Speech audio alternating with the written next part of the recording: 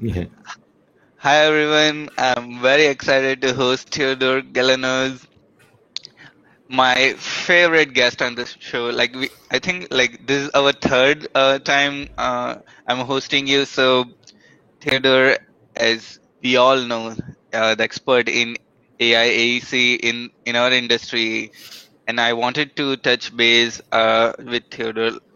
What are the new trends going on for people who are curious about AI AEC and want to learn about the new models coming up, the thoughts, and what are some mindset we should be prepared for this upcoming AI progress. So thanks a lot for being on the show. No, thanks for having me. It's great. It's great to, yeah. I'm always keen to discuss this stuff, and yeah, it's a lot of fun discussing I, this s- stuff. I see. So last time we discussed about semantic AI, your work on text to building floor plan generation. Like, how is that going on? Uh, Do you have any thoughts changed from what you were working on, and now you want to? Yeah. So it's still it's still ongoing in a sense. I don't know if when we discussed there was a proper site and deployment and all this stuff. Like this stuff, it's still there. There is a few other interesting steps that are ongoing and some that are planned. So the base idea is there, which was very important to me. Like initially, like of creating a design with language, right, or designing with language. So the base thing is there. I'm just now trying a couple of things. One is maybe like publish something in some form so that people can have a reference, like they can read or see evaluations, how does it work and all that stuff, next steps, future steps and ideas, and then finally share the model and the data set, which will happen when I publish. And the other stuff is like a lot of like extensions. So there is quite a few extensions in my mind. I try to not not develop everything together because I want to finish the previous stuff. But yeah, there are some interesting extensions. So I've done, for example, planning. Like in general, what I do, like because there's a lot of developments in AI, as you said, and every other week, like things come out or like trends begin to develop. I'm trying to sort of follow those trends. Architects, I think it wasn't really ahead of the curve in AI, but it was quite initial in semantic generation. It was cool that something architecture was one of the first applications in AI.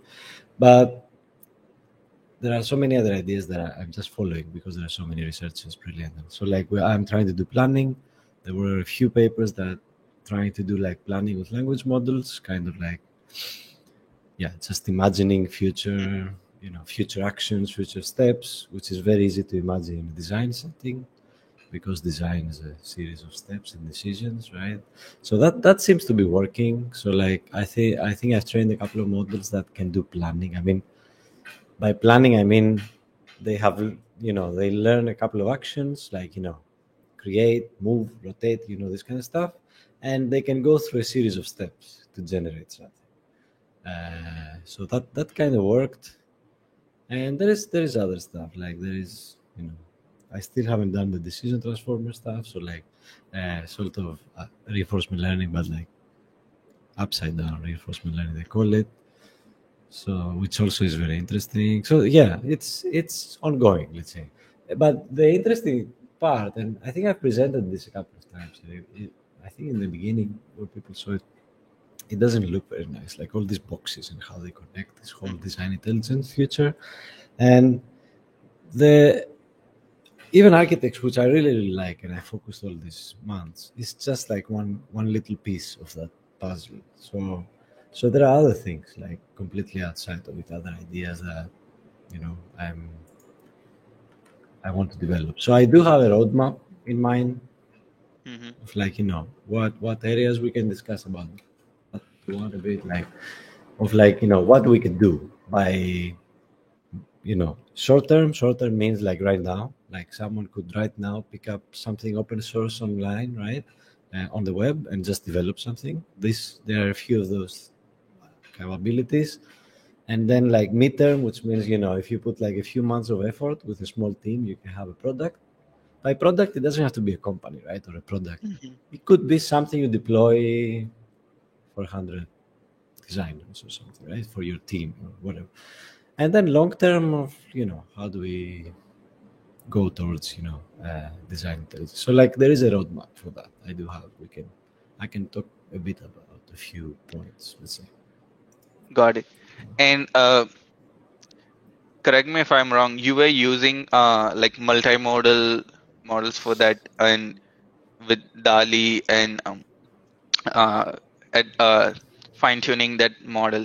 So we know DALI 2 was released, and I'm curious, like if we were to like do similar effort from that time till date, are there any new models which you would replace in your architecture, or is there anything you would modify in the workflow? Yeah, with respect to architects was not multimodal, so it's not. I started with DALI. DALI was mind blowing in the beginning, and especially Eclipse. So that's where architects started. And the problem became very quickly that images are not very useful for design. They are useful, like as design artifacts or like creativity, and very useful for art, right? But not very useful if you want to make like structured outputs, like I don't know, a layout or some facade panel or an a neighborhood or a master plan. Like it's not very useful if you have an image. It doesn't help. So I went to language models, and there are a few things that I want to try. There are a lot of like new ideas since then. So for example, I'm using quite small language models. Uh, Quite small. I mean, I think the largest I trained is a few billion parameters. It's not very big, but the 20 billion GPT Neo was Mm. published like a couple of months ago. So I would love to like fine tune that, for example, on Architects or something like Architects. And of the other thing is like there were a few models with retrieval. I think this is very nice for design. I tried it a bit. I created some sort of retrieval database and then tried, but I really like how I think was it DeepMind who did the retrieval paper. They use it for generation, so like I think that's very useful because it really reminds me of how design happens. Like in a way, like how you're starting to do something and then you sort of retrieve ideas, right? You're saying, okay, it's the same idea of like going to a knowledge database, maybe in your mind or maybe in a meeting of people in a company, and you bring in those ideas in the new context. That's how retrieval works, and I'm really bullish on retrieval. I think for the future, and they use it for generations. So like while you're trying to generate something, you can retrieve relevant things and add it to the content. Anyways, like it sort of helps generating new things. So that's something that I really want to try. I'm just halfway there because the retrieval paper that came out then, it was very difficult. Like the architecture is, you can tell is like a lot of moving parts and very difficult. So I'm still waiting for to mature in a bit. For DALI 2, like yeah, I mean it's amazing, and it's an evidence of like what scale can do. Like everything I'm doing so far, like they are not really, as they say, yeah, scale built. Let's say they are not very scaled. Like because I have a few TPUs and from Google, and maybe like not even GPUs I'm not using. So you can go up to a point, but scaling all this stuff would be quite interesting. And that's what DALI does, I think. Like of course it uses actually smaller. It's not scaling. It's also like architectural innovations and diffusion and everything. But I still don't think it's there when it comes to what I want to do for design. It doesn't mean it's the only thing that what I'm doing for AI in design, right? I'm just a bit more, I want to handle like kind of engineering aspects or like performance based aspects. And I think for that, like there's different kind of multimodal stuff that we can use. Yeah. And yeah, I don't know if I answered the question. I lost myself at some point. But yeah, there's a lot of new state of the arts, let's say. And there are some. The nice thing is there are also some initiatives going on to like open source, because DALI 2 again, it might be an API at some point. It's closed Mhm. source. but it's not that big in reality. I think it's like DALL-E 1 was like 13 billion, and this one is like 3, something like that. It just has a very large data set, and I think like thousands of 100 days of training. But there is a couple of groups that are trying to create like open source. So when we have that, if we had an open source DALL-E 2, I think definitely I would suggest people from design just diving in, like try to see what it can do, and or maybe fine tuning your own, because maybe I don't have the a proper purview of its capabilities right now. The second. I and like what are your suggestions? Because like when you go to OpenAI, like, and you can test models like DALL-E or Codex in on their website, but how to start that thinking about how can I translate this immediate use case which they have shown on the website to AEC? How to think about it? Yeah, I think it's not very easy. It's not very easy because like immediate applications of AI or machine learning, they are not very difficult, right? Especially machine learning. You can take an Excel sheet, a spreadsheet of something, you can do some regression or random forest or whatever.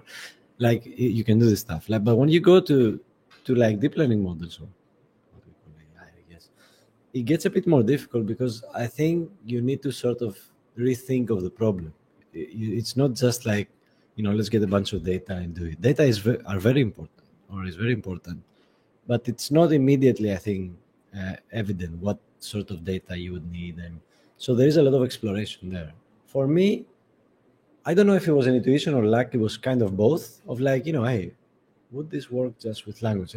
So the big leap that I did personally was that representing geometry with language. It's not right now. After you do that leap is quite simple to do a lot of things, right? I tried as a test in layouts, but you can try in anything. As I said, it can be like a city, or it can be like a column, right? It can be like, I don't know, structural engineering if you want. It can be like a bridge or pipelines. It doesn't matter. So I think it really needs to. The first step is sort of to rethink the problems that we have, because I don't think like there are not many immediate solutions that have like that much value for design. Not for the AC. For the AC, we have a lot of immediate solutions. Like you can get off the shelf language models and make a knowledge database in your company. And that's very useful, right? People can search something and get you get an embedding of the search, and you retrieve relevant stuff from your regulations. That's amazing. That's incredibly useful.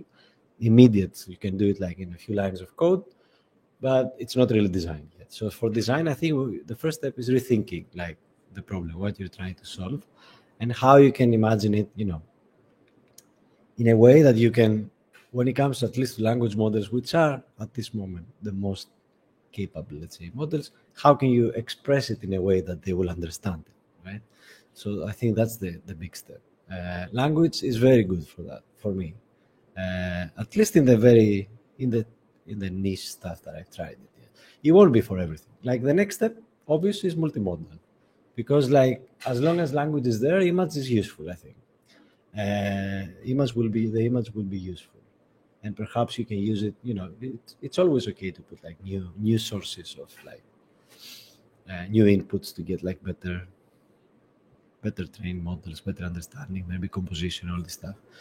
But I think so that's how I think you would approach it. The other like standard thing is like find the problem you care about. Like, I've said this 100 times. I don't need to repeat it. Like it needs to be something you like. Like if it's not something you like, it's not going to work.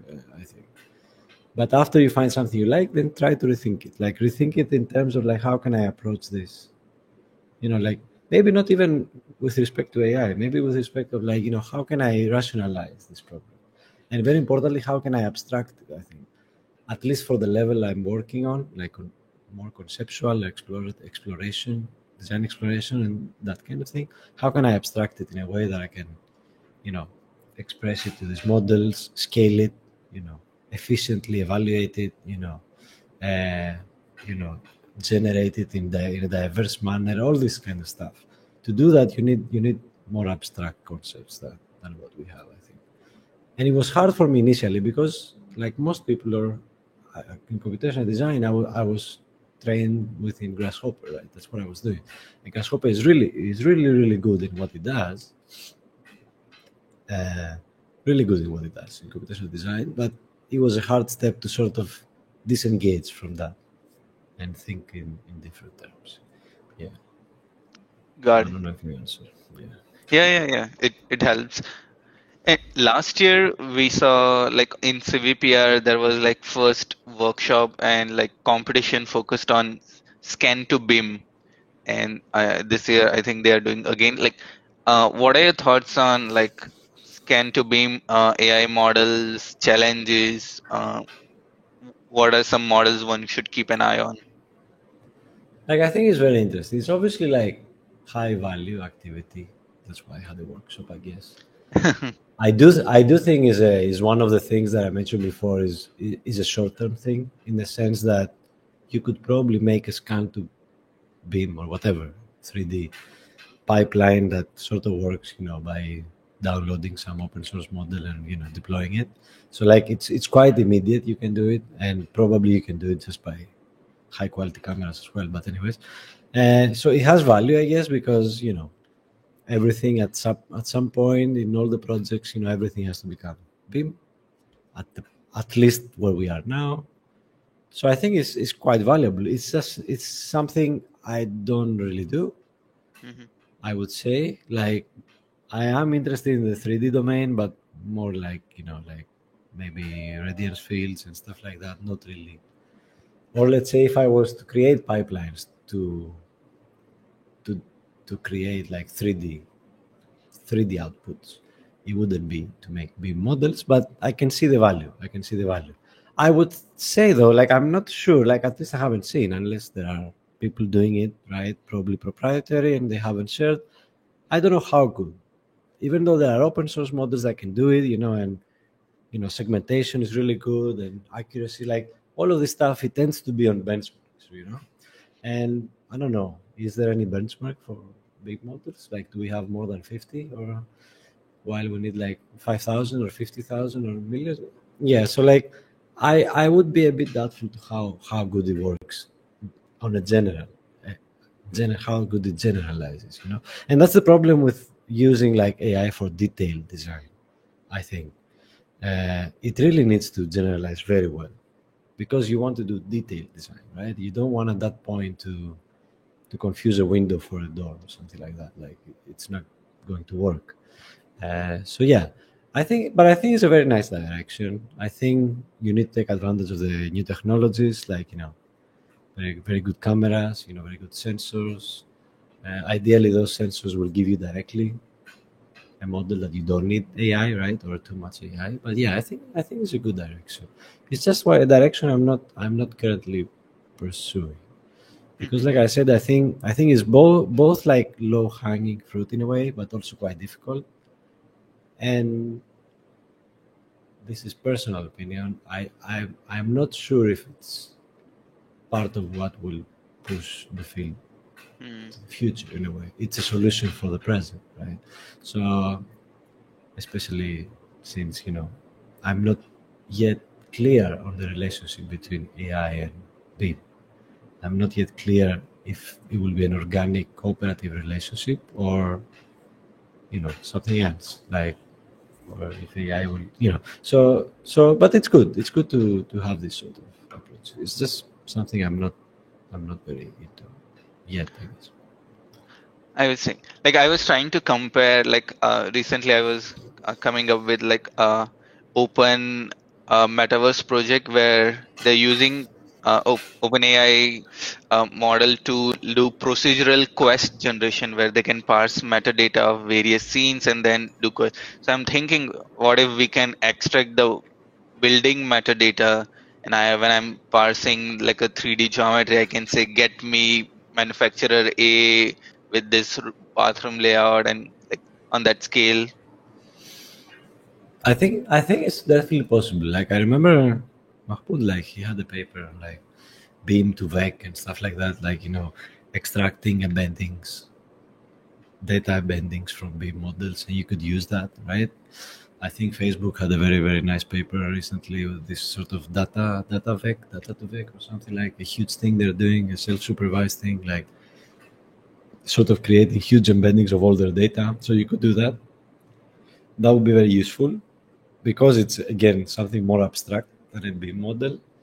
But as a metadata itself, like if you want to generate and retrieve, I would just retrieve, because you can just this is my own bias, but at that point you don't need AI. I feel in a way, like the AI at that point in the metaverse, the way I understand it, I would use it to create the world, to shape the world. Mm-hmm. To detail it afterwards, you can sort of detail it in a tabular way. I have some metadata. Okay, all these walls give this family, like this material, this, all this stuff. I'm not certain it needs. You could have some model on top of that later to sort of like, classify and select appropriate, groups of materials. Yeah. But I think the generation part would be before that, and in a more abstract manner. And I think there was this tweet, I don't know if you saw it, like where they used GPT-3, just they prompted, right? And they prompted it to create 3D worlds. And it created 3D worlds, an actual 3D. So like it didn't come up with, I forget if it was GPT-3 or Codex. I think it was GPT-3. And it literally, they were creating procedural worlds. So like 3D rendered shapes and stuff, just through something like GPT-3. And I think that's where the AI part will be, in creating that initial world. And then populating with things. We can do it, or we will have like some routines procedurally to do it. Yeah, so, but it's interesting, the metaverse, in the sense, if I understand it correctly, in the sense of like, at the generative side, I'm interested in that. I haven't looked a lot in the other stuff. Like, I'm not sure I would be, opening a company in the metaverse and people can visit, this kind of stuff. I won't ever do it, I think. But I will try to create technologies to create worlds in virtual worlds in a way. I think that's quite interesting. Yeah. That's very nice. Plus, it's a nice world to experiment inside, environment to experiment. Got it. And I'd like you to explain, like when you say using GPT-3 to create 3D world, like from the understanding, like GPT is a language, like you get input text, you generate output text. So if you want to create 3D world, like do you attach the output of the language to a content generation pipeline, which takes the text as input and generate 3D model? Like how do you design that?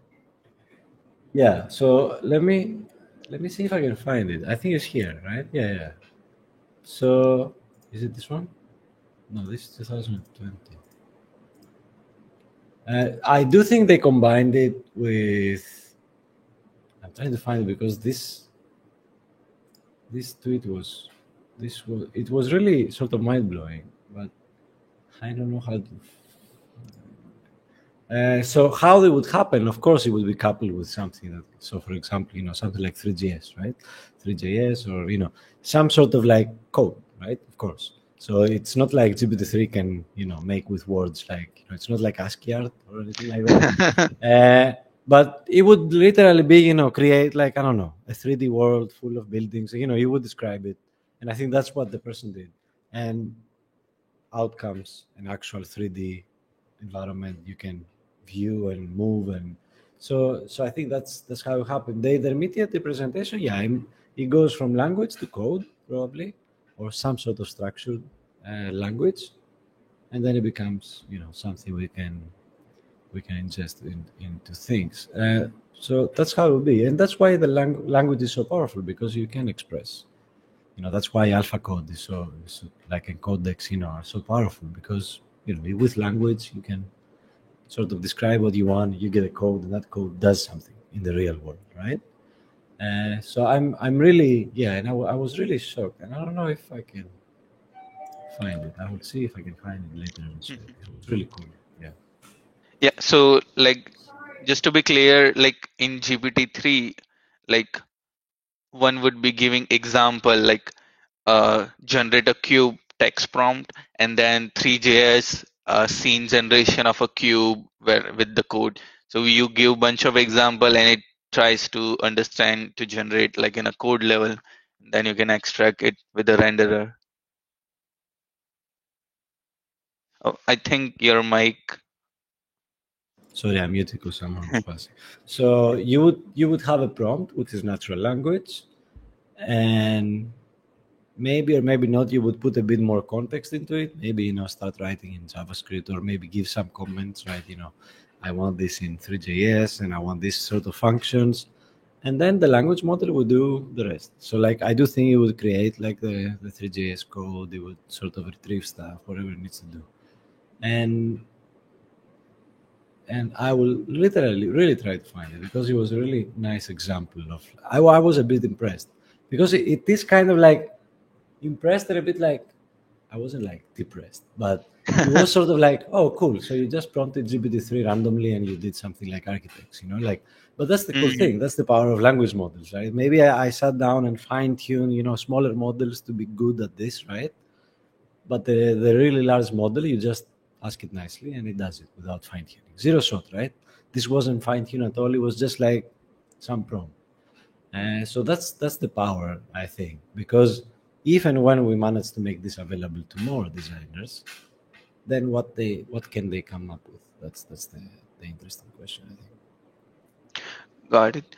And I'm thinking like so I saw a lot of examples using people using OpenAI Codex to create like 2D games, and like it was like using all the GitHub code. So they had like a lot of content that understands the context. If I were to like design, like we have like a search space and a problem space for our architectural solution, how would we architect to do like a design space exploration using GPT-3? So that's a cool. That one goes back to the roadmap I was saying. So in a way, the way I've structured like design, it has like certain like areas, like certain sections, or like certain. So there is the part of like search that you mentioned. So in there, first of all, not everything is AI, right?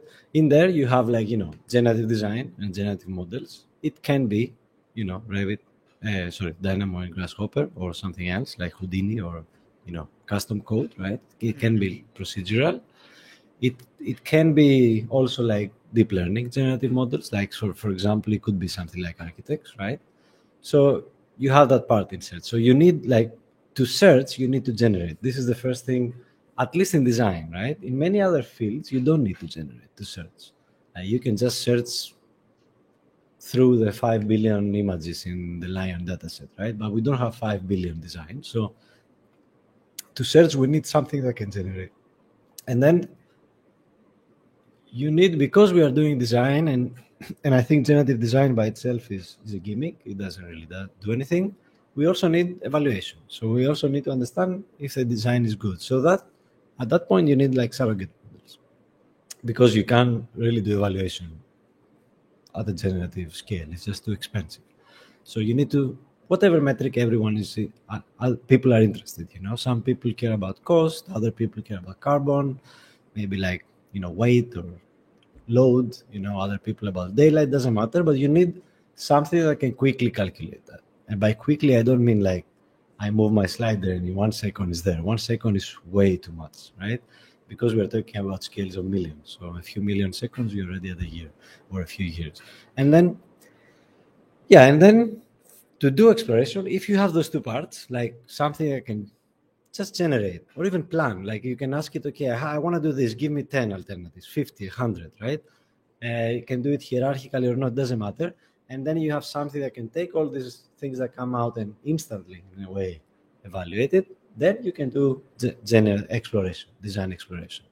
That's how I imagine design exploration. Like, it's not like, I go through 500 alternatives for my slider. That's not generative design. That's parametric design is okay, but generative design, at least at the age of AI, should be like pure. And at that point, we can use quality diversity. I think it's one of the perhaps the most approachable areas of AI for design, because everyone I've shown it to, I've shown quality diversity from AC, they've all sort of understood it immediately because it makes sense. How you structure your design space, how you search, right? How you focus on novelty and not on performance and all of that. I think quality diversity, once we have those two pillars of like generate and evaluate, it would really be a very important tool for the AC, right? Because it can really allow to really explore the space. And yeah, so I think it's definitely possible. And it's very nice. Those three parts are a small part of the roadmap again, but I think they are very, very nice area to work on. Yeah, if people are interested. Got it. The challenge I foresee is like having like generative design, like it's possible. The challenging part is like you might be covering some part of the whole design space, and you might induce your own biasness or like your Yeah, assumptions, whatever generative model you have, and there might be a better solution out of your whole generative space. So like I don't know like how exactly. Yeah. to evaluate that. Exactly. I mean, by definition, parametric design works by adding biases. That's what we do. Like that's literally the definition of parametric design. Because the minute you sort of start creating your ranges in your sliders, that's your bias. You're biasing your design, right? The minute you put like maybe like your classes of like, oh, this is good, above this is very bad, below, the minute you say like, oh, forget how much was it, 60%, GFA has to be above like this lux, like to get a lead certification. You already biased your design, right? So the parametric design that we do is you're completely right, is biased. And this is without mentioning our cognitive biases, our experience and intuition sort of bias, all this stuff that we bring with us in design. Quality diversity is nice because it sort of like systematically helps you escape all that, right? It starts from the very simple idea of like goals and metrics are the enemy. This sounds very weird, but that's the whole idea of like the more you chase something, the worse you're going to be doing. He has a whole book about it. I will share it later. But there is also like I think very nice expression of that in Goodhart's law. Like I think some economists from the 70s, and they call it like Goodhart's law, where like every metric that is used, every metric that gets optimization pressure, like stops being a good metric, right? It stops. So, and this in design is very easy to visualize. Imagine that you want to make a design and you're optimizing energy. You really optimize energy, right? If you do it naively, what's going to happen? Okay, I don't need any windows, like perfect, no losses, nothing. I'll just put, like in this sense. Of course, this is naive extreme, but it happens very in nuanced ways in parametric design because of the way we bias and we focus on metrics. Quality diversity says no metrics. Just tell me how you want to explore, right? Which are the directions you want to explore, and you incentivize to explore everything in those ranges. Of course, there are still ranges, perhaps that you can go infinite, right? But at least you're not telling it, and then you have a quality, that's the diversity part, and then you have a quality that is sort of your metric, but without the pressure to achieve anything. It's just cataloging the quality, right? I just keep a score, and every time I find a better one, I replace the old one in a way, right? At the top. That's all. It's a very simple idea, brilliant, and I think it would let us explore like really beautiful design spaces. And I think it will be one of the first things I truly deploy with. I'm hoping to deploy it with something like architects and something like infrared because those are the two pillars. And that's how I started my work in all of this. I started filling in these gaps. So infrared was the first gap of surrogate models. So that approach, like, can I evaluate in real time? Architects was the generative gap. Quality diversity will be the exploration. And we have the search workflow done. There's more downstream, but So yeah, that's how I imagine search in AI and design. If that makes sense. Got it. I will share some links somewhere. I don't know, LinkedIn or here, some keywords or something. You can also like share screen for briefly if you want. Yeah. Yeah. Okay. I will do later. Hmm.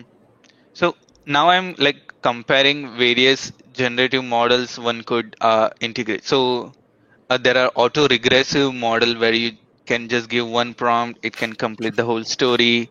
So that is one area. There is also like reinforcement learning, where I can define my explore exploit parameters, which can also affect the design space a lot. And we have like this GAN-based exploration. So like, what are your suggestions? Like, what type of generative uh, algorithms work better for our case? For design, right? Like, I really think I'll go back to qual diversity. I think these population evolutionary approaches, they work best. Mhm. Uh, they're sort of like gradient-free approaches, let's say, evolutionary, right? So you just search, because a lot of our problems are discrete, or at least we need to discretize them to be able to create stuff. Like I guess you could do like continuous optimization, maybe like meshes, like optimize a mesh or a hull. That's Mhm. interesting, but again, it's not the kind of problems I care about. So I care about more discrete stuff like buildings or spaces, right?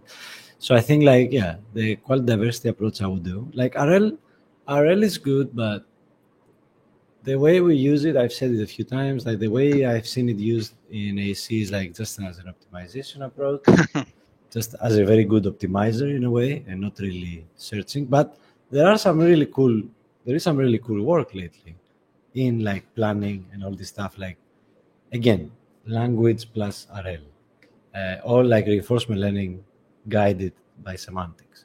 So I think that will be very interesting for the AC, for design, because you can imagine maybe like, I don't know what type of agents exactly. They could even be like, agents that inhabit spaces in order for us to evaluate the spaces, right? But it could also be other stuff, even for construction, whatever.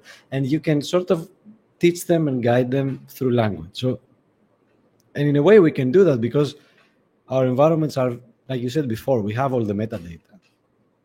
You can explain the environment in structured language very nicely.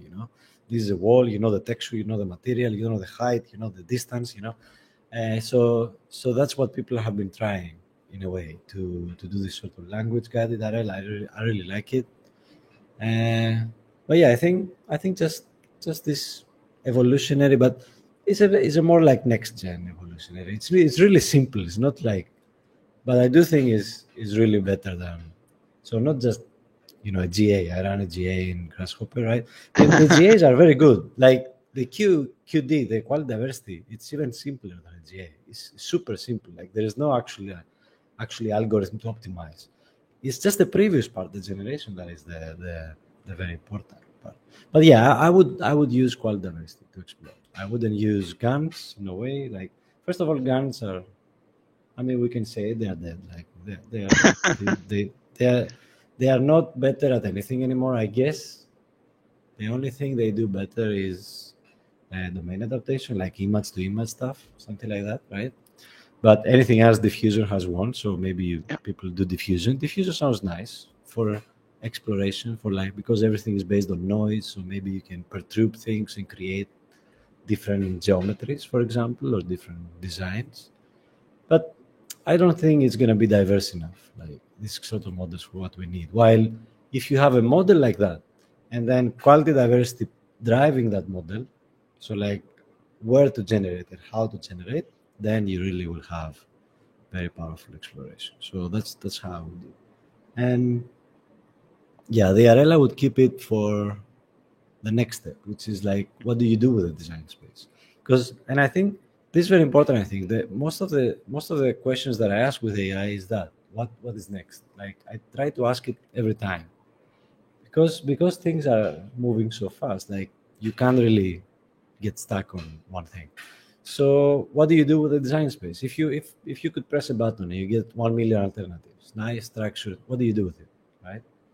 So this is a nice question. Like, do you just take that and go to a client or to your colleagues or to you show it? Yeah, that's cool. It's nice. People will like it. It might help.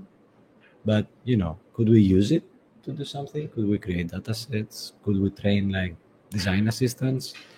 on top of that data to help us make decisions later, So I think the RL will be there. I like the RL at that point, in sort of like designer modeling, I call it, in sort of like creating agents that model our design preferences, and then they can really help us while we design. So that's Yeah, I could foresee like some AI to be like design space explorer, then like curate some design. There's like human level of design curation and like one filtered check whether some of the solution makes sense or not, and like present it. When you were yeah. saying about RL with semantic, I was just thinking like RL can like one could uh make a model where it could have like various 3D spaces, like move rooms, create bathrooms and stuff. And if we can have like a render or like take a snapshot of like image rendering of a scene from a particular angle with various modulation, and then have like image to text description how this space looks like. So the thing I'm trying to do, can we have like RL plus semantic to have like subjective evaluation of a space, and maybe that is also driving RL to explore and exploit. Yeah, I mean, subjective it depends because you need a subject for it. Like, so you still need to be, who is the subject of that space in a way, which ironically it's almost never the center of design, which is the occupant. So like, but what you can do, I guess, with RL and language, I do have a paper that I like. I was reading it the other day, so I will share it very fast. Let's see if I can share the screen, just the screen. Yes. So like it's this one here. It's called Improving Intrinsic Exploration with Language Abstractions. Okay, it doesn't matter like if it sounds complex. It's really simple and powerful idea on the surface. It's something like this. So this you can imagine this being like an office, right? Or a house, doesn't matter. And what they do is they utilize language to describe goals, right? And things the agent can do in the environment. So and the cool thing is that they have a model that sort of creates goals and chooses what goals to do and trains the agent. And slowly, step by step, the agent learns to do more complex stuff, right? And beat these games or these environments. So if you think of this and I will probably stop showing it now. If you think about it in design, like, and as you said, you might think of like maybe you have it create again either like some goals, like what do your occupants want to do in this space, right? Maybe they want to work and go to the bathroom, I don't know, meet other people, like have a quiet area, they can, all these kind of goals. And instead of like hard coding everything before, you could have something like this that sort of discovers goals and trains the model on top. So I really like this approach because they are using the richness of language to sort of like train something in this manner, right? In self-supervised manner. And you could imagine this while you're doing design, because instead of saying go to the green door, maybe you say, a house with this many rooms, or this type of rooms, a house with this, these connections, with these adjacencies. Doesn't matter, or an office with for this many people, right? With these quiet areas, these open areas, like it can be, you just communicate it to the agent. And then let me stop sharing because this is so like, and it turns out from that research, which is simple but very powerful, I think, that it's just better than not having language. So I really think that this can work in design, because you see all the environments they're using, they're sort of like kind of design. I know they look like mini grid, and they are, but it's a top down layout, right? It's very, we can do a lot of stuff with that. That's the cool thing. We don't even need 3D. You can do a lot of stuff. You can represent the real building as a top-down 2D layout where people move. And so, yeah, I definitely think is you can use it to both learn and explore, like find new things you can do in the environment. You can use RL and language. And there is quite a few papers that are trying to do that. I keep saying papers, and I wonder how people in our field understand this. Like a lot of time I have to make this footnote that please, this doesn't mean is some crazy person in the clouds talking. In the AI domain, papers are actually they're actually products, like it's very hard to communicate this. Like, oh, a new paper came out and people like paper, so what, And no, it's just that model. You can download the code. There is a checkpoint, everything is ready. So it's literally, yeah, it's hard to explain, but just I want to make this footnote that when I say papers, I mean like state-of-the-art things you can use right now, most of the time. Like, not everything is open source. Yeah.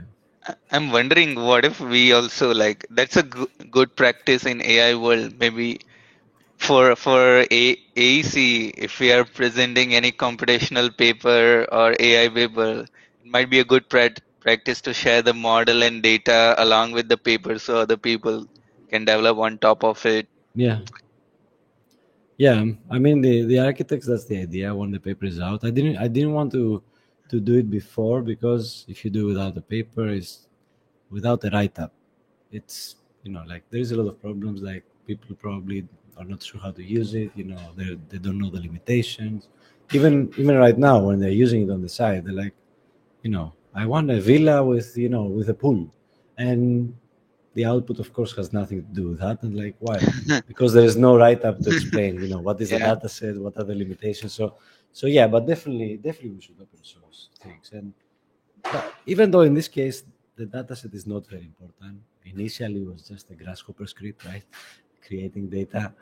The methodology is more important, but yeah, it will be open source, and I hope we do it. Like this, the other thing I was thinking the other day, like how to convince. I think I will try, and I think I have a good chance to convince people to sort of open source. Like I think, for example, there is a huge opportunity for a company right now to become, the first company that has a whole profile in Hugging Face. You click, you search their name, there is 15 models underneath with model cards, with data sets, papers people can download. Like, it's a huge asset, right? It's a huge asset because it not only like creates awareness about what you do, like you become famous in other domains and all this stuff. You can attract talent, which is really difficult nowadays, I think, right? You can have other people use your work, which is, again, is like people are helping you develop. And it's never like, it will never be like, oh, I gave them the secret sauce. That's the other thing about AI. Like every 3 days, that sauce is obsolete. Every couple of months, it's just obsolete, right? Like so yeah, I think there is a potential there for people to understand, like, who's going to be the first one that will just open source everything. And I think whoever does it, they will see the value. They will see very quickly the value you get back. But yeah, personally, I will share the dataset, like a version. It's a very augmented, weird version of the dataset and the models, and people can play around. It's nothing difficult. Yeah. Yeah. By the way, the paper you showed is quite interesting. Like, I'll definitely check it out later. My next question is, for in PyTorch 3D world, have you seen any like interesting development in that area which we should keep an eye on?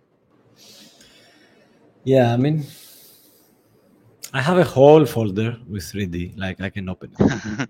You can see, like, I do have a whole. Again, people will see folder with papers. Yeah, this is just the state of the art stuff, at least where I keep. So let's see the folder. Like, still, I'm not really like, I don't know. Like, let's go to my folder, like modality, and this is the 3D space, right? There's a bunch of stuff here. Like, I don't see, like, apart from like Nerf, and I'm sorry, I keep showing the. Apart from this Nerf, let's see, like, oh my god. Yeah. I can't, like, the rest are like, like, yeah, okay, here, the SDFs, you can do some mesh stuff. There's some really cool stuff. Like Facebook actually published a real-time SDF renderer today, which was really cool. I thought, I have it here, I can bring it. It's this one here. So this stuff are really cool.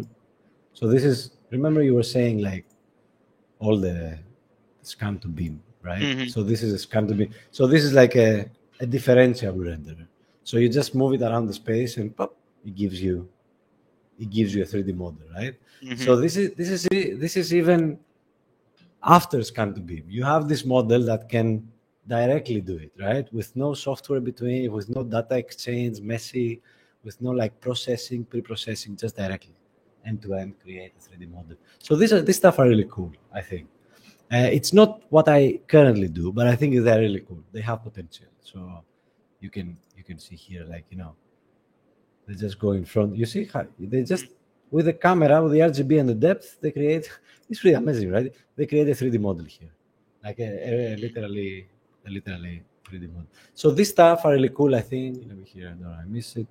Like the Nerf stuff, obviously, are very cool, but there's just not something here, I think, that I really, really like. Personally, right? This is my, maybe the special, these representations are nice, like how to understand space, representations, those were good.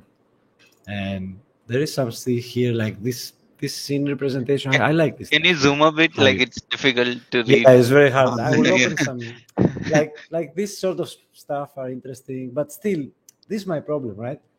This picture here is my problem. Like you have an image, and you do some segmentation, and I don't care. It's just an image. It's useless. Like it's just an image of pixels, right? So I want structure inputs. Personally, I don't care, right? That doesn't mean everyone, but it's just not my thing. So on the 3D domain, I would say, like, point clouds and stuff like that. In creating, as you said, scans to 3D models, that's very powerful. And we can do it without AI because we have very good hardware as well, right? And maybe you have some AI models like this Facebook one that you can, in a self-supervised manner. This means, like, I don't need to train it every time. It's just, it just looks on millions of synthetic environments. It learns how to reconstruct them. And then I take my camera and I do this, and it gives me a 3D scan directly, right? But maybe you can do that with a nice, more expensive Matterport or whatever, or a Leica, right? So that area is nice. And of course, again, the metaverse. But at least, I don't know if I'm wrong in this, because when I speak, people from the AI domain, when I show them my work, it's usually, oh yeah, what about 3D? And isn't it I don't know what architects think, because I'm not an architect, but isn't 2D already 3D? I don't separate the two, right? When people see the layout, okay, it's a layout, but like this, I can extrude it, right? And very simply, I can cut holes and make windows and doors. It's already 3D. The difficult part is creating the morphology, right? The connection, the connectivity. All the rest to make 3D is just simple, I think. I can extrude, I can cut, I can put materials. All this is super simple. And with things like Unreal, right? It's real time. So that's why I'm not very into that personally, because I think the hard part to solve is this language to design, right? To some space. If we can manage to make it end to end, and it creates a 3D rendered world with just a sentence, amazing. If it creates a 2D world, I sort of post-process, okay, I can do that, no problem.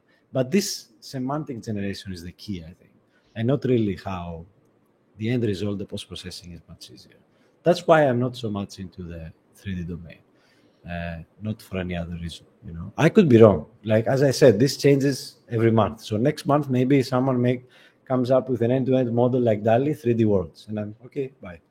I'm all in. But up to now, I'm just not into that yet.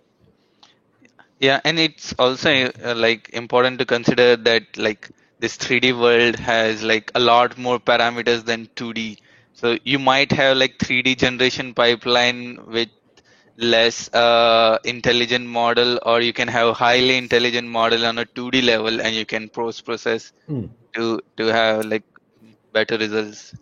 And I really think, anyways, that this design is a very complex activity, right? It's NP complex or whatever. I don't know if it is actually, but so I don't think, maybe someday will be end to end, but even if we can, I don't think that's how you get the most value.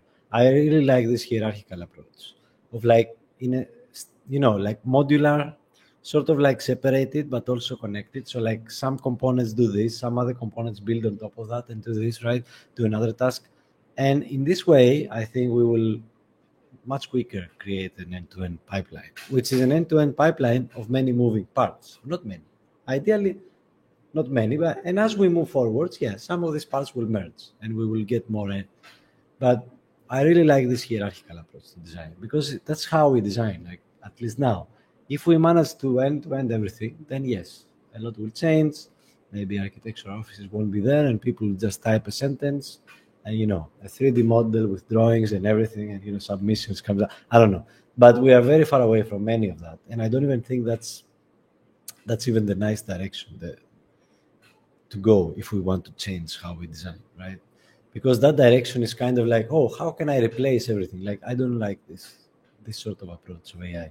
How can I replace? It reminds me the automation. Okay, automation is very nice, very powerful for now, but for the steps in the future, you also have to think of like, how do I change completely? Not just automate this task, but how can I design without this task, with some other task, right? With some other way, yeah, with another. So that's Yeah. where I am. There's Yeah. Let's take some questions from the audience. So, like, sure.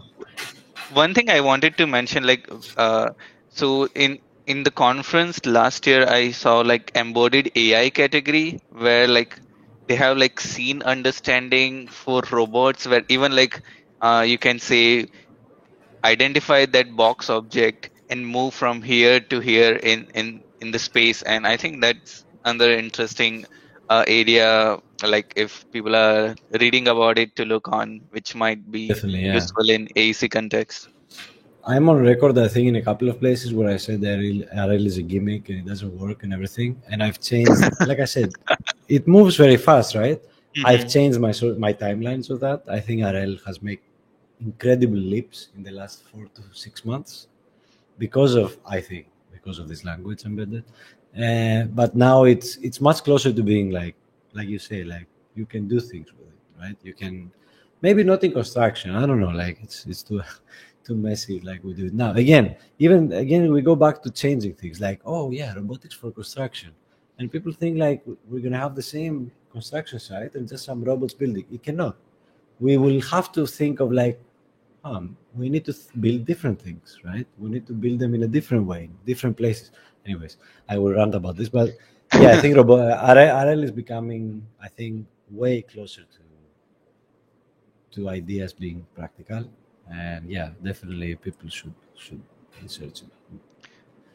I cannot. It's I even if I try, I don't think I am managed, but there are so many other people smarter than me, so I'll go for it, please. Yeah, so we have a question from Sanjay. Can you give any names of GAN algorithms you most? So I think it looks like very open-ended Use, right? question. Yeah. So GAN, I mean, I don't use GAN anymore at all. I think the last GAN I trained was Style GAN, just to make funny buildings out of some images. But yeah, I use like language models. I can name a lot of models, but the easiest thing you can do is to go to Hugging Face, and I don't know how to type in the chat. Is it the private chat? No, right? It's on the sides. I don't see anything on the side. I see the chat, but I cannot reply. Anyways, it's okay.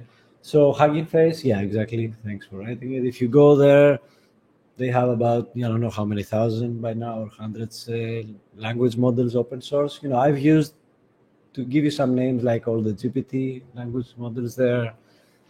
Some others like Bert or Bart or Roberta. I don't know. They're all like names of characters, but yeah, that's what I use most right now, language models. And for guns, the best one now, I don't know. I guess the VQ gun, was the best one and the biggest impact, right? Because it's still being used in a bit in art generation. So that would be something. It's also open source. But yeah, if you really want to look into generative models, I would look to diffusion models. So Glide is not. There is a small Glide people have trained. There is a Lion model. Diffusion. There are a lot of notebooks, open source, you can get with those. You can make amazing stuff. I really like Glide, the paper itself. When I saw it, it was the closest thing like to generative model in the image space that could be useful for design for me, because they have this thing in the paper. I can show it actually very quickly. But it's okay. OpenAI. Glide OpenAI. Yeah, it's this one. So what I liked a lot, I'm just opening that. I have it downloaded, but I just reopened it. I like that they have again this progressive sort of editing. This again, as I said, like, stepwise manner, like and to do that, you need to allow the model or your tool. This is no longer a model in my eyes, is a product. So this model by itself is a sort of software, right? So you need to allow it to have like much more refined control over the input. And Glide did that, and I really like it. And DALL-E has the same capability because it's actually Glide, more or less scale. And I think like this amazing compositionality that people find in DALL-E, where they say, make this with this, really comes from Glide, and it takes forever to load. I'm sorry, but yeah, they have this area, and it's very architectural. That's why I want to show it, and so I will wait just half a minute where they edit a house, they edit a living room Oh, and so if you really want for architecture image generation, I would go to diffusion models. Perhaps get the open source Glide that exists. I don't have a link handy, but there is one, and then train it on some of your data or fine tune it on, interiors, for example, right? It doesn't matter. Okay, it's on. So let me. Am I sharing? I'm not sharing. Okay, so people didn't see me load the paper. So this is the paper, and very quick again, paper, right? It's actually a software, a product in a way. Literally, this became a product 1 month later, the DALL-E 2. So these are the generations, but the cool thing is not this. Like you can do some nice stuff. Okay, this is part of what you can do. So you can see here, right? I want to put zebras here, so you put zebras. I want to put a corgi or whatever, right? I want to change my hair, right? And all this stuff. But the cool thing is here. Yeah, here we are. Very architectural. So you give it a prompt of a cozy living room. Oh, this is very nice. But can I have here a painting of a corgi? Yeah, sure. But here, is empty. Could I have a round coffee table? Sure. And then here on the table, can we put a vase of flowers? Right. So this is a few things in one image, right? First of all, it shows that what I was saying before, these papers are not real papers. They're actually like descriptions of an actual product, right? Practical thing. Two, this model is not just a model. It's a literal software. Like to do this thing, right? Either you put it online and you pay someone to change the 3D image for you, or you do it procedurally. In a way, you have some sort of software, you do it. You can imagine doing this on a 3D space as well. It shouldn't be that difficult, I think, eventually. So like it's really a design product, right? And the third, of course, is what I was saying, like this is not hierarchical, but it's like sequential, like sort of sequence of steps that I want to do. And this is another area where I like language. Like image models can do this, which is really cool. Language models can learn from all these sequence though.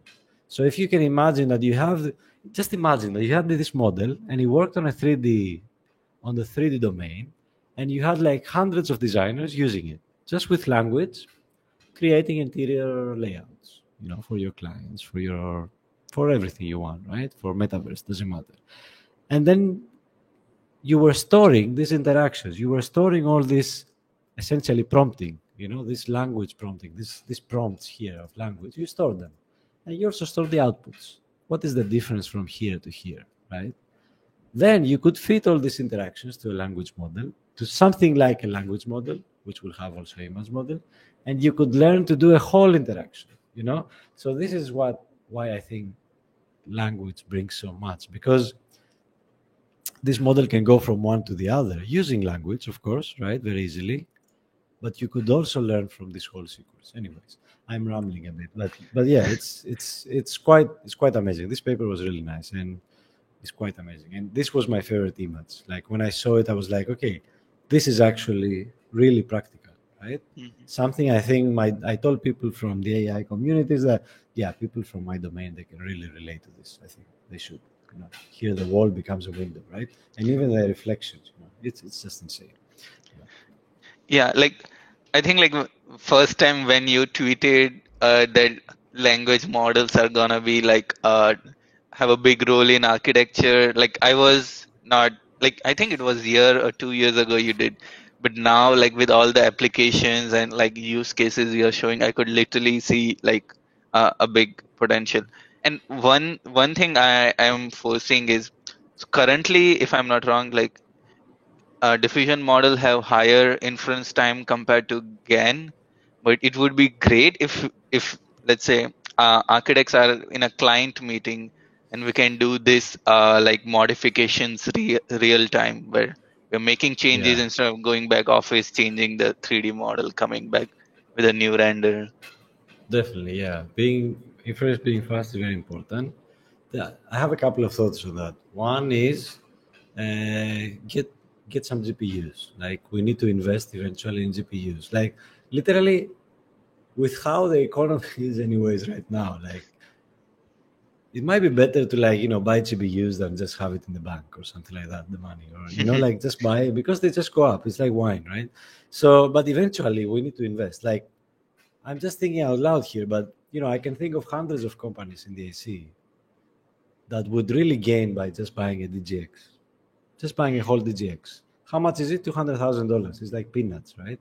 For some people some companies that it's not peanuts. It's a lot of money, but for companies with very large budgets and very Yeah.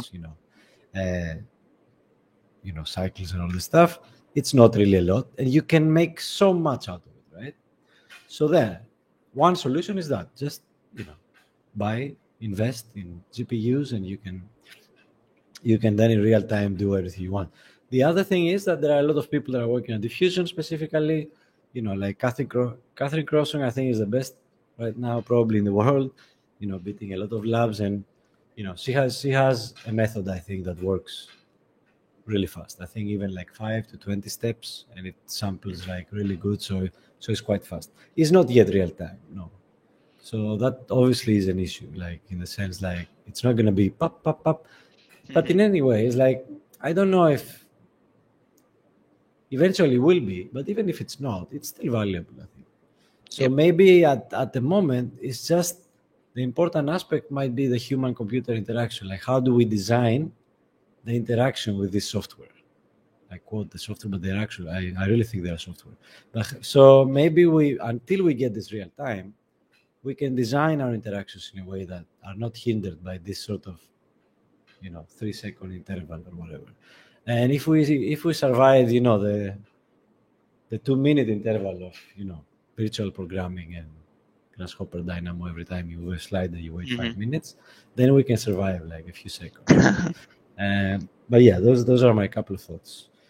Things move very fast, so we went from like 500 or 1,000 sampling steps to like 10, right, in a matter of a few months, with probably similar quality. And 2, yeah, we need to invest in some infrastructure to train and deploy models. Yeah, I was thinking like people invest in real estate for inflationary purpose. There might be a time where people will just invest in GPU for inflationary asset. Yeah, I mean, maybe people are doing it already. I don't know. I'm not very good at that, but I would imagine is a very good investment. It's so good that you probably cannot buy one. You have to wait for 2 years to get it delivered. So that means it's that good, right? I don't know if it's 2 years, but you have to wait to get the GPU. Like us normal people, like we can't really buy a GPU. It doesn't exist, right? Unless you want to pay 3 times the price. So yeah, I see George is asking. Hi, George. Also, it's been a while. Nice to hear from you. Yeah, I think the next step for CL and infrared will be thermal comfort. It's been on the works for some time, but yeah, I think it will happen eventually. It will happen. And thermal comfort is something I think a study that I like because it happens very rarely. When I was doing it like 4 or 5 years ago, I think I was the only person doing it. I don't know, like at least like at the level of that. Of course, there are thermal comfort like experts, but at the level of like I have a small site plan or whatever, a master plan. I didn't know anyone else who was doing it, and I think it's really impactful because it shows you exactly again, not the occupant of the building, but pedestrians, and really like relates to people on the ground. So yeah, that would be the next one, and I think one of our goals is to sort of create an aggregate metric because some people, get lost in the metrics sometimes. Like it's not very easy to follow or understand. Actually, it makes sense. Like if I tell you, 50 hours of danger here, like, okay, so what does this mean, right? So we want to make an aggregate resilience metric, kind of like how many places around the world have. So It will be UTCI. I mean, that's the state of the art. So yeah, UTCI based. The method we're not sure yet. I mean, it will be eventually a deep learning model predicting it, but yeah, there are some steps before that. Yeah. I wanted to know your thoughts on about the Tesla AI Day. I think that was pretty interesting. They have some cutting edge reveals, and one of the thing they talked about was for automated like vehicle navigation, moving from raster image space to vector image space. And just curious, what are your takeaways or thoughts on having this kind of navigation in that space? Yeah, I mean, I'm not nearly an expert or not so green in SVD. Let's say, but I do know that Tesla has sort of like bet on no 3D sensors, right? No lidars, just camera and self supervision. Like, so I think their models are just trained on billions and billions of images, right? Self supervised models, and then those models are then fine tuned and used for planning and execution and driving. So it seems that most people, maybe because they like Elon or maybe because they know better, believe that's the best approach, and that cameras are becoming so good, and the models are so good, the depth models and vision models, that we don't really need lidar. But I don't know who's going to win out. I imagine like, as for the vector, like, I'm not sure what that means. It's like, maybe, yeah, I don't remember that exactly, but I do know that they have bet against lidar because mostly I think it's a business decision. I don't know, like, this is my naive idea, because lidar is just too expensive, right? And the cost of the car, like, and they are selling cars already. They're not like trying to sell in a decade. So I guess that's what they are doing. What I liked about their presentation was obviously like the dojo. Dojo was pretty crazy. Of course, they're not using it to train AI models, just to train Tesla stuff. So a lot of people were happy about that, because it's a lot of compute that is not used towards AI. Because one of the issues we didn't discuss, like, is alignment, and it's quite important. And I feel it's still very fringe in AI itself, but I can imagine how fringe it might be in the AC, and we should discuss it, because these models are becoming so powerful that they do and will have issues beyond bias and ethical stuff, right? Which are already very important, right? They already have like very bad biases. They regurgitate stuff. They, if we don't do proper work on data collection, or even like the reason why we build them, they will sort of recreate our biases. But they also have problems that they become more and more powerful, larger capability, and that's kind of scary, right? So if you can imagine a future, not AGI, but let's say a capable AI model, capable, I mean, that take actions in the real world, and imagine it in a design space, right? So maybe is running a building, right? You've seen it in a sci-fi or whatever action movie, probably. Is this computer that runs all the systems of the building, right? Mm-hmm. And usually, it goes bad and it kills everyone. But that sounds naive. But with these models, it's not like some demon will be created and kill everyone. It's just that these models, they might not be aligned to what we want to do, and they can be misaligned in very peculiar ways. Like, maybe they will be misaligned because they are trying to do what we told them, right? Oh, save energy. Okay, I will shut down all the ER, monitors, because they, like, very naive again. But I think the alignment is quite important and to discuss. And the reason I like it is because two reasons. So this is very out there, but hopefully maybe someone catches it and follows through. We don't know how to do alignment. Not we. Like, the very, very, very smart people, like orders of magnitude smarter than me, who are trying to do it and push it, they don't really know. There's no theory yet of how to do it, right? People are just exploring, experimenting. So that's one. Two, there seem to be quite a lot of funds in alignment, in the sense that if you are very serious about alignment and you sat down and read and had an idea, describe it well, you probably get some funding from the many sources out there, right? Probably, I'm not saying for sure, but it's much more than, if you want to do like some sort of climate change hackathon. The third is that I believe that the applications of AI might be a good test bed for alignment. So again, maybe we have a simulation, right, where we put these models in and we're trying to understand how they would act in the world, right? By acting in the world, it could be how do they design, right? And alignment with respect to design could be, is this safe? Is this buildable, right? Is this efficient, right? Is this dangerous? This kind of stuff, right? So they would be very nice test beds for alignment, I think. Interesting test beds. Because right now, most of alignment is like, let's take language models because they are the most capable models and look inside. That's very important because you have to understand how they work internally.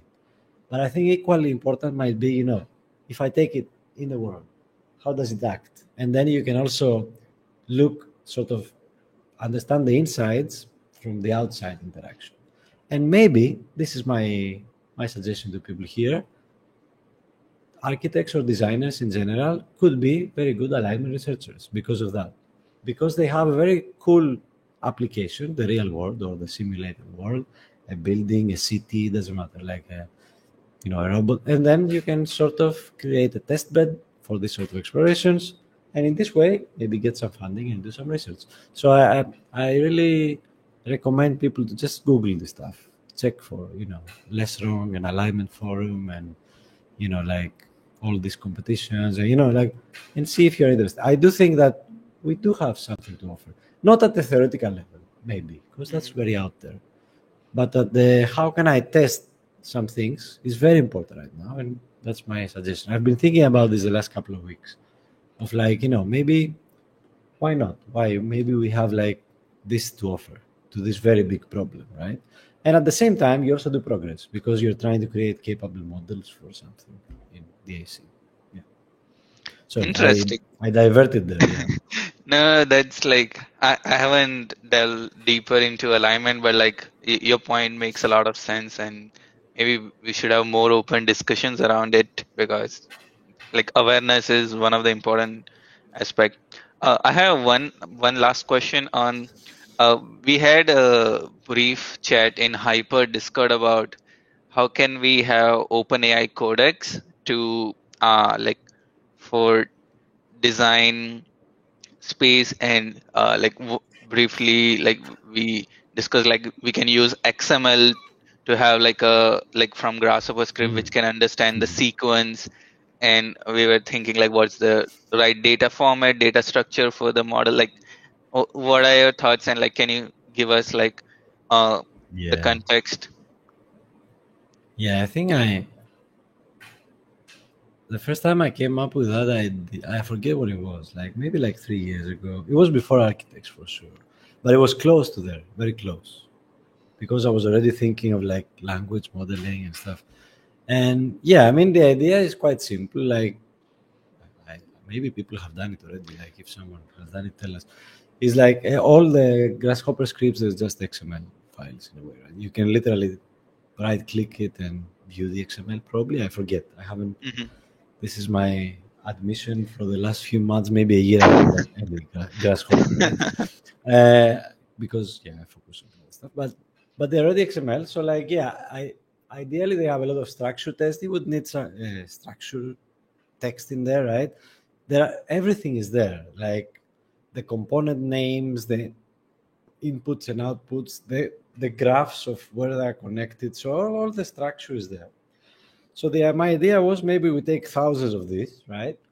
And we use metadata, whatever metadata we have in there. That's another problem, of course. Like these interfaces, they were never designed with language models in mind, right? So the metadata is not in a format, nice, I can use.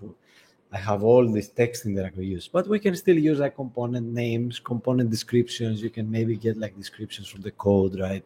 You can use the file names, maybe notes, all this stuff. And possibly like, because it's very large context, cut them in groups, because anyways, that's how it works in Grasshopper. You have group, right? And my idea was that you can do a few things with that. First, the simplest thing is you can do some embeddings, like just train some models on top of it. And then this group sort of embed them in a vector, something like that, and then you can retrieve. So, you could, for example, autocomplete components in Grasshopper with this, right? By autocomplete, I don't mean like when you press the name and the search comes, but like when you put a component there, you know how Codex shows you the continuation, right? Yeah. You could see like maybe you can do it in Grasshopper. That's the nice thing. You could do like a faded continuation of the component, Yeah. right? And then you can tab and boop all there, and it would work because more or less the structure doesn't really change for some stuff. I've done and redone like infinite times like specific components. I feel like, of course, there are simpler ways than this. Maybe you do MetaHopper like Andrew's thing, right, where you save, but it's not that general. MetaHopper, you need to save and save and save and save. Okay, but this might be something general where you get like continuations, and maybe you can choose a different continuation. Maybe some novel thing comes, right? So that was the idea. It's still out there. Like it shouldn't be that difficult. It's the same thing. You get the data set, you post-process it a bit. You do need like some sort of pipeline of like something the model sees. You can start by raw. Just take the XML, pass it to the language model and hope. It will work, but it will be messy. Then you need to like clean it a bit. Then the model creates something like that. Then you need to translate it to something like Grasshopper will understand and somehow deploy it within Grasshopper. So, there is some work there. But the idea is pretty straightforward. It's just that I never got around to doing it. I think it's pretty possible, though. It would be like Codex. Like for those that use Codex and you're in VS Code and you type something, and after a while, it's a gray continuation, Imagine the same in Grasshopper. Like you just put a component and there is a gray continuation. And how long that continuation is relates to the context of your model. I would just do like a couple of steps. I wouldn't, you don't really need to have very large context, So that's the idea. You can also do retrieval and all the other stuff we discussed, yeah. But that's the idea, and I think it's a very cool idea. It's a nice project, like for someone to do. Yeah, and like I'm just thinking, like, is like my comment, like I want to, let's say, make a stair. Is the text prompt in Grasshopper is like a autoregressive command, or my like pulling down a pointer component, and then like how do I get the next steps for inference? Yeah, I mean, to get it by prompt alone, you would need a dataset. So there you would need some work because you would need to like have someone. You could always take the file name, but file names can be very like ugly also. But what you would need there, and eventually we will need that. Like we will either need put like people like us becoming mechanical Turks in a way, like Turks. I'm sorry, it's the TURK, right? It's not it's the Amazon stuff. I don't really like that word, that expression. And either we become just like literally sit down and do the work, right? Mm-hmm. Of like, okay, this Grasshopper file, I did it 3 years ago. What did I want to do here? You need to do that. Or maybe you start and you take a group of 5 components and you sit down. Okay, what is this for? This is heavy work. It would be a lot of headache, probably a lot of man hours, but they need to happen, right? Or you create some sort of best practice of like how I create Grasshopper scripts, right? And from now on, your computational design team, as much as possible, follows this sort of best practices where metadata and language is very important. So explain to us always now. Because I don't expect Grasshopper itself to do that for us. It would be nice if Grasshopper itself has a way to do it, right? But yeah, so ideally the component will work because that's the easy data that we have. We have components and connections and relationships from the XML itself. So if you start with a component, from the point of view of the language model, it doesn't see any component, no image, no wire, right? The component is just a prompt of XML. And then it just gives you some continuations, right? Some of them will be like overfit to what it saw, to the data, which is good. In design, by the way, in computational design, overfitting is not bad, always. Why? Because we very typically we want to do the same continuation, right? That's what we want to do. So maybe it's good to continue it as we always do, right? And sometimes if you also plan and you use the model to prompt like 10 different, and diverse continuations, you can find new stuff to do. So you can imagine this as a learning tool, for example. Maybe people just put components. Someone is learning Grasshopper, they just drop a component, and they see like 5 different continuations. Okay, I take this one, then 5 more. I take this one, and at the end, if you can have an end, they have something that does a task, and their task after is to understand how this works. It would be a nice learning tool, for example. Better than what I did with like Grasshopper and the form, like this too. So yeah, that's the idea. And like literally, like every day, when I use OpenAI Codex in Visual Studio, like sometimes it gives me more efficient or cleaner way to execute a particular intent. So like if someone is defining a geometry, like even the best practices prompt can save a lot of computation or efficient way, or maybe alternative ways to solve the same problem. Yeah, and the cool thing about Codex, I've seen a lot of tweets and examples of people like, you get very different results with how you prompt it. So prompting, we said before, I think is a whole science and a new job for the future. So yeah, how would you prompt it? And that's even interesting, right? If we had a model like that for Grasshopper, then suddenly computational designers would become experts in prompting this kind of models. And I guarantee you, like, even like a few months later, a few weeks later, you would get like novel things generated because of someone found a way to put the components in a specific way to create something new, right? I think that's very exciting. The same way people are creating better code by prompting it nicely, right? By putting a bit bigger context. Yeah. So yeah, Yeah. definitely. And Codex, I mean, I'm not like a developer. I can code, but it helps me in a way in the very menial part of the coding stuff. Like when I need to, and also helps me like it's sort of like I don't need Stack Overflow. Like okay, design. Give me the minimum graph distance function. But immediately it gives you instead of googling it. So it's really helpful. And why not? Like it doesn't always need to be like again, I go back to like this image generation, general image generation. It's beautiful. You can create art, but sometimes we might need simpler things that are very time consuming as well. Cool. Yeah. It might be interesting, like if someone has like parametric stairs and then another prompt is in the form of facade or building, then like it would create Yeah, some cool combination. yeah, yeah. I wonder what you can do with that in the form, and yeah, I don't know. Yeah.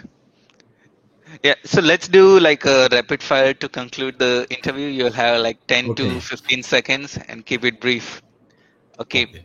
So which three papers are in your top reading list? Three Research people in my papers. top reading. Three research Oh papers. shit. Research papers. So Alpha Code probably. Uh, Sorry, I cannot do. There are so many.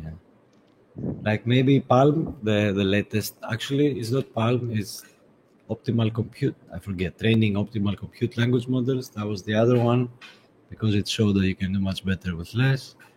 And yeah, I don't know.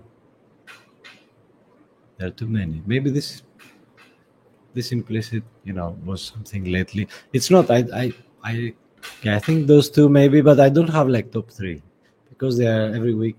You know, they change. Yeah. I am testing your paper retrieval algorithm. Yeah. Not very good. Yeah, I definitely need retrieval automated. I see. So my next question is, can you name one of your favorite or top model for language, image generation, and multimodal? Language GPTJ is really good, both the pre-trained and if you train your own, because the code base is really nice and you can do it on TPU. Image, I mean, I like the VQGAN workflows and the new diffusion models by Catherine, as I said. Rivers have wings, her Twitter handle for people to follow her. And And then Glide, I really like Glide. It's not open source. Like there is a smaller open source. The best image models are not open source. So Glide and DALI, I guess, DALI 2. And you also had another one, language image. Multimodal. Multimodal. Yeah, okay, we said already. So Glide probably, Mm. or DALI 2. Image itself, yeah, StyleGAN maybe. Yeah, I would say. Got it. Or Pix2Pix. Pix2Pix, very good. Very good. For what it does is still state of the art. Yeah. So I see. And what are like some ideas you would like to do if you had unlimited time and resources in AC, AI, so AC? yeah, so I want to do alpha design. So I would like to do alpha design. So like AlphaGo, alpha code, alpha design. So I would really like to do it. I want to experiment and see if we can work with like self-play and planning for design. I think that's probably the most long horizon, but even that, long horizon, maybe a couple of years, right? It's not like a decade or anything. If you had the resources, maybe you do it in a few months. Not us, maybe some deep mind if they cared about design. So alpha design, I think, would be the top. Yeah. Got it. And 3 things you would do to increase AI, AC education awareness and skill adoption. About education, I'm not sure. I mean, make things available and open source, like knowledge, especially, not the models and stuff. So, like, explain it, how you do it, do workshops, share. For awareness, I think the best thing I can do is bring this stuff to practice, and that's a very explicit goal I have for the near future. And what was the third? I'm sorry, it's getting late. Adoption in industry. Adoption, okay. So for adoption in industry, first, again, you need to bring it to practice. Again, an explicit goal. And second, I think I'm going to focus on sort of like showing that certain things can be very good wins, like in a way, like they work, and I want to prove it. So it's just that. It's just putting them to practice and showing people that they work. So it's nothing very wild. Just bring it to practice. Yeah, sorry. Yeah. And how do you foresee metaverse affecting our profession? I'm not sure in that. Like I don't know. Like hopefully, it will affect it in ways that it will change it drastically and radically, and it won't just be like having our offices in the metaverse and doing everything else the same. So yeah, hopefully, it will allow people to sort of like build their own worlds, virtual worlds, and by doing that, appreciate how design works, how the real world in a way should be designed, or maybe find new styles and new configurations. So that would be the best way, I think, as a sort of design exploration space for humans. Yeah. Got it. And Theodore, anything we didn't cover in this interview, and you would like to share the message? No, I think that's all. Like my message always is like telling people that all you have to do to start in all this is just start. There's nothing else. Like you just need to do the first step. And my positive sort of like advice that I tend to close with is that we have a lot to offer to the AI domain and many other domains. It's not just that we just borrow from them. Mm-hmm. So please get involved, because this will happen anyways without you, right? It is happening already. So get involved because that's the only way you can steer it to a better direction. Yeah, when are you starting back the reading paper session? That was a great initiative. Yeah. So I apologize for that. It completely like it was going very well, and then life caught up. But I have plans for very soon after some things move forward to reinitiate the community and the reading session. So once a week and time zone. So that will happen hopefully in the summer. Yeah. Apologies. Awesome. Thanks a lot for your time and for all the work you're doing for the industry. It's really inspiring to see your thoughts and your progress because we look forward to your recommendations link on social for sure. No, thank you for having me. I hope some of what I said was interesting and some people got some threads. Yeah, that's all. So have a Thank good you. night. Bye bye.